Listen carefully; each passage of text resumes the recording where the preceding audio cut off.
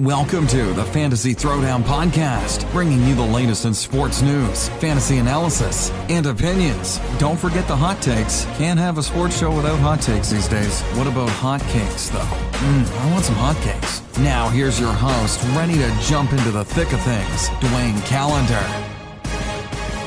Hello, and welcome to the Fantasy Throwdown Podcast. I'm your host, Dwayne Callender. Got a lot to talk about this evening. It's a Wednesday night, and we have the return of golf.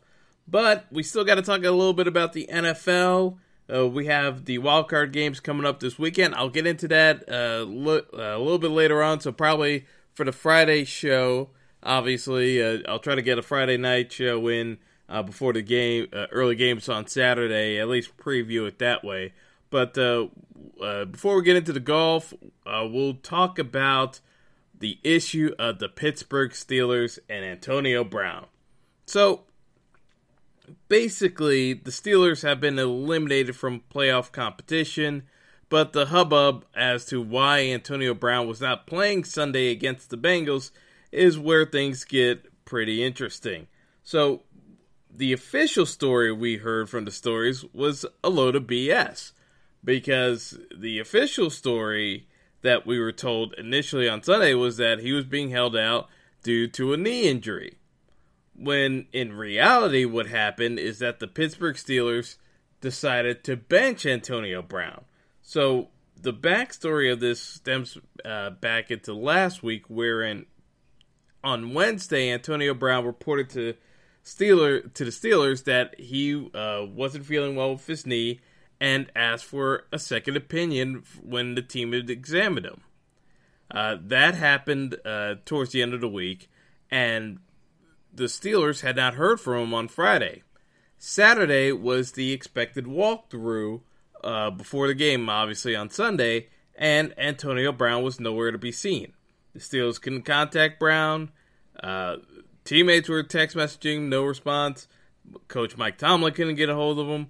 So at that point, because Brown had not shown up for the mandatory walkthrough, and they still didn't have an answer as to what was going on with the knee, if he said it was bothering him, Mike Tomlin decided to take a stand and decided to bench Antonio for the game Sunday. Because when Antonio Brown's agent, Drew Rosenhaus, called Tomlin on Sunday morning, indicating that Antonio would be good to go and play through the knee issue, Tomlin informed Rosenhaus that option was off the table, and they've decided to move forward with everything that was going on with the current roster as constructed, minus Antonio Brown. Antonio Brown then shows up to the team late on Sunday wearing and I gotta say, it was a nice fur coat. It was a mink fur coat. He shows up in a fur coat, not really doing anything else except looking like a pimp. But, no, it was a good coat. I'm not gonna lie. But, realistically, it was a Joe Namath-like fur coat. So, I mean, honestly, Antonio was drawing attention to himself.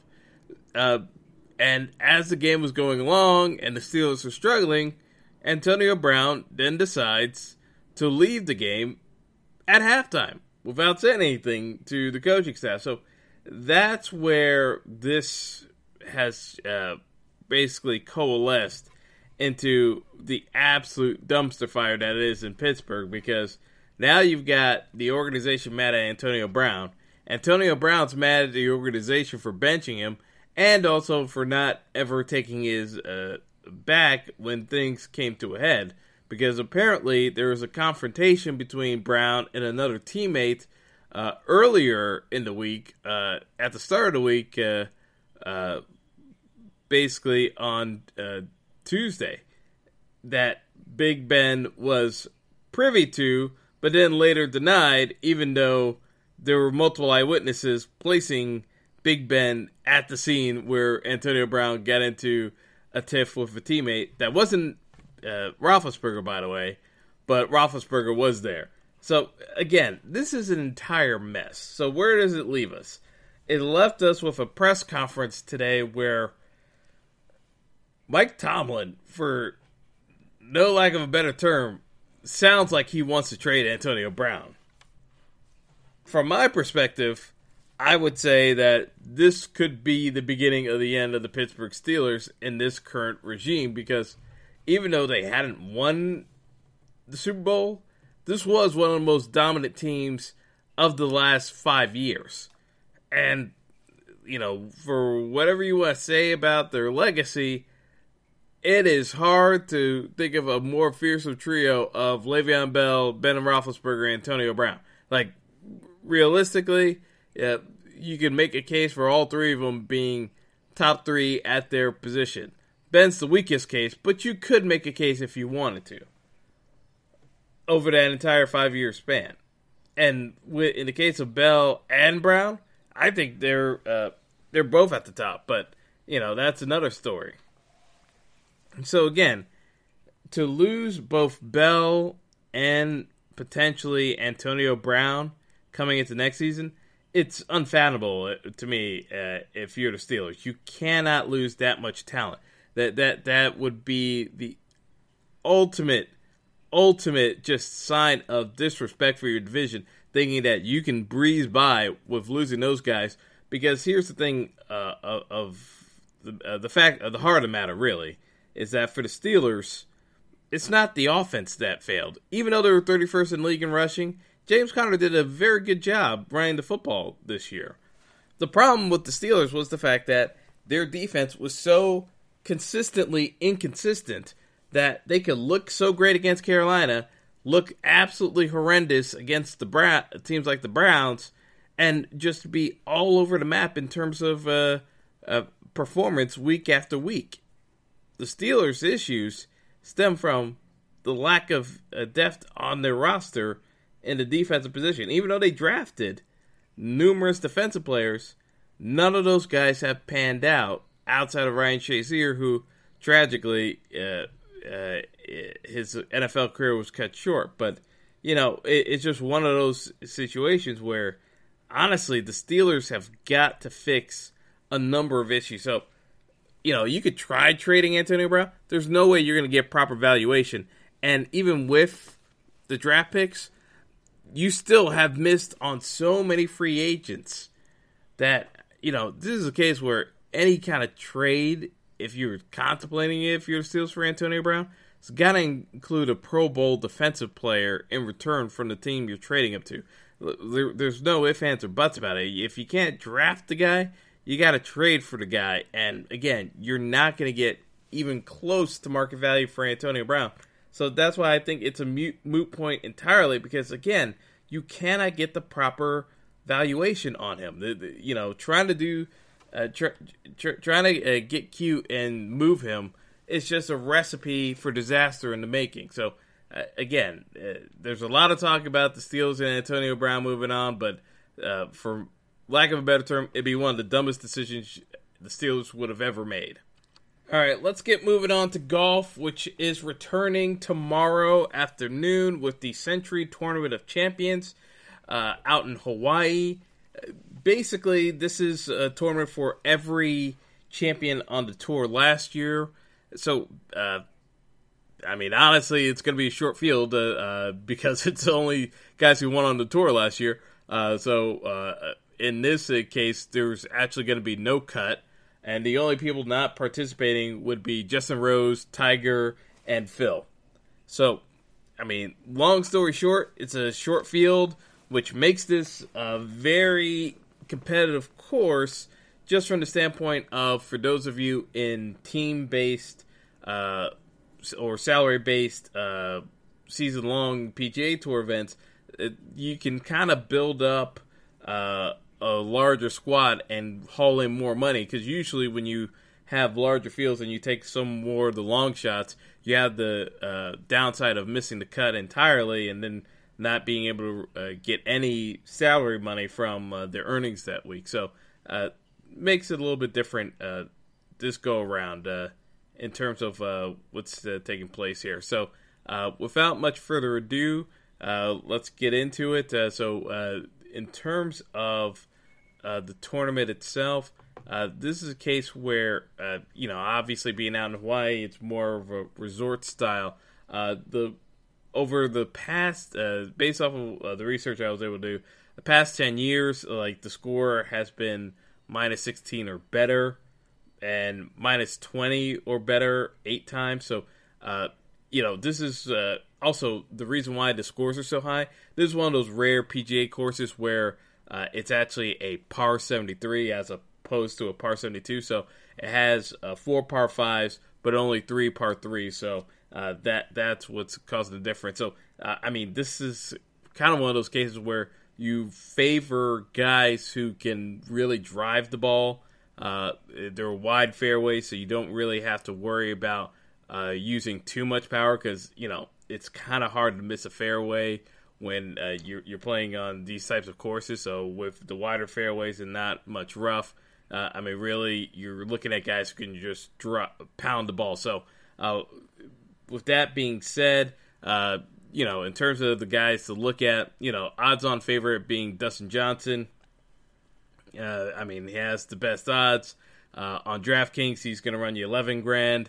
FanDuel, $12,000.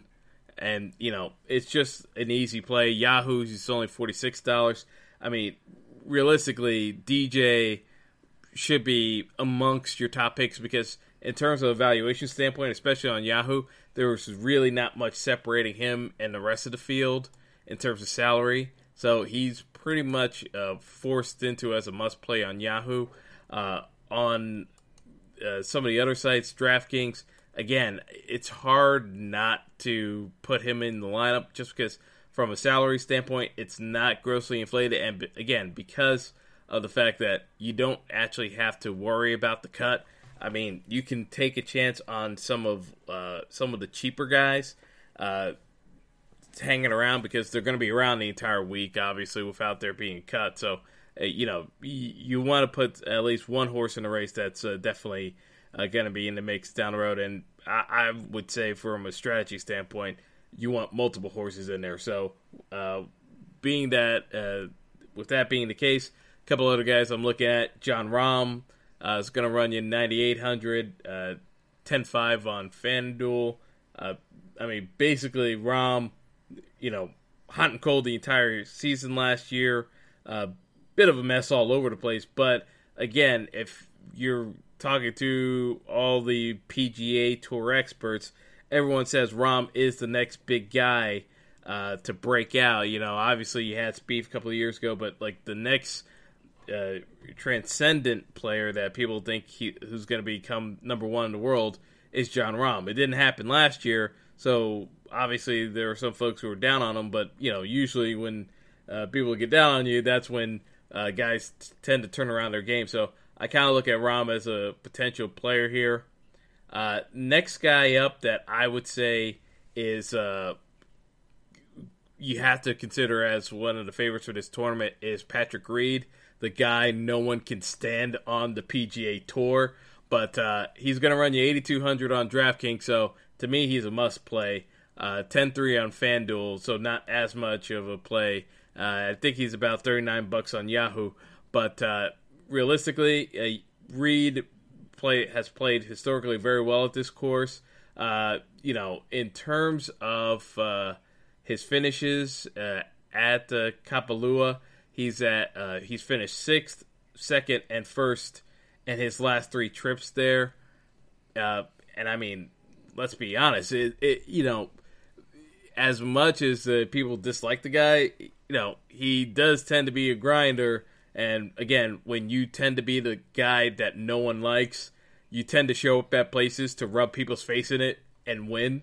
So I would look at this as a case where, even if Reed doesn't win the tournament this year, he's probably going to be in your top 5 somewhere. So I just think it's a no-brainer to have him as a lock along with DJ in your pairings on the DFS site. So to me, that's a no-brainer, is Patrick Reed to be included in your tournament pairings, especially if you're doing cash games.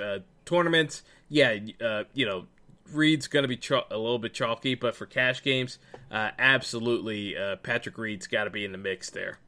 Moving on with some of the other guys I'm taking a look at, Gary Woodland is definitely a not-so-household name that would be pretty useful in all formats, to be honest, as both tournament and cash game, just because he has the all-around game that should be perfectly suited for this course. So I'd be very surprised if he doesn't place in the top 10 here, but I also expect him to be popular on most of the DFS sites just because from some of the folks I've been checking from a modeling standpoint, he's getting up there. So general public-wise, from an ownership standpoint, he's not going to be there, but I know from just on the expert end of things, he's definitely a popular play. He's going to run you $8,000 on DraftKings, $9,400 on FanDuel, and then on Yahoo, actually, Yahoo, he's an absolute must play because basically, like, Woodland's pricing came in at like $26. That I couldn't believe. I actually had to like double check it because I thought it was a pricing mistake, but Yahoo's only got him at 26, so like he's barely above minimum pricing. I definitely look at Woodland as an absolute lock on Yahoo. So I mean, to me, like if you pair up Woodland with Dustin Johnson on Yahoo, you can easily fit in Reed, Justin Thomas, and I mean basically pretty much anyone else, because the next guy I'm going to get to is min price on Yahoo as well. That, you know, I understood why he's min price, but everywhere else actually has him properly priced just because they know how good he is. And that person being Cameron Champ, the up-and-coming star on the PGA Tour. Basically, Champ led the PGA Tour in driving distance during the fall swing. Basically, he was over 320 yards per drive, and, you know, on DraftKings and FanDuel, he's 8,100 and 9,100 respectively. As I said, Yahoo, Cameron Champ is min price. So, like on Yahoo, without question, Cameron Champ is an absolute must play at only $20. There's no reason not to play Cameron Champ. He's minimum pricing. You can fit in Champ and pretty much all the heavy hitters with him in your lineup. So, you know, one of my favorite lineups for Yahoo I've got is Champ, Woodland, Dustin Johnson, Reed, Justin Thomas, and then I was still able to fit in Billy Horschel, who's only $24 on Yahoo, significantly higher on some of these other pricing boards. So, again, this is like what we kind of talk about with some of these tournaments, is that if you see something where the pricing doesn't quite make sense, if you do your homework, you should be able to take advantage of certain discrepancies. So it's always important to kind of take stock of exactly where the pricing is for certain tournaments, because, again, you can definitely make good use of what's going on if you see something that looks a little bit awry in terms of overall pricing for a tournament. So again, something that I picked up on fairly quickly. I'm hoping not too many other people do, outside of those listening to the podcast, of course. You guys are we good. But yeah, so Cameron Champ definitely is in play here, just because from a standpoint, it's a course that plays long. And he definitely has the driving distance to make a name for himself at this tournament. Not necessarily to win, but if you've got, again, Yahoo pricing, DraftKings and FanDuel, they actually recognize like how good he is, so he's priced up. But if you've got like some tournaments where you're doing like a pick'em site and you're doing salary based, chances are Cameron Champ is well underpriced for where he should be. So you definitely want to pay attention to things like that, because that can make or break some of your performances if you're taking a hard look at it. So again, moving forward, a couple of guys that I'm not necessarily going to be that high on. One being the oft injured Jason Day. I just, when I kept kind of going back and forth through it, even though this is a no-cut event, obviously he's going to keep playing. But I just find there are too many value plays already in the mix here that, I just didn't feel the need to go down the road with him.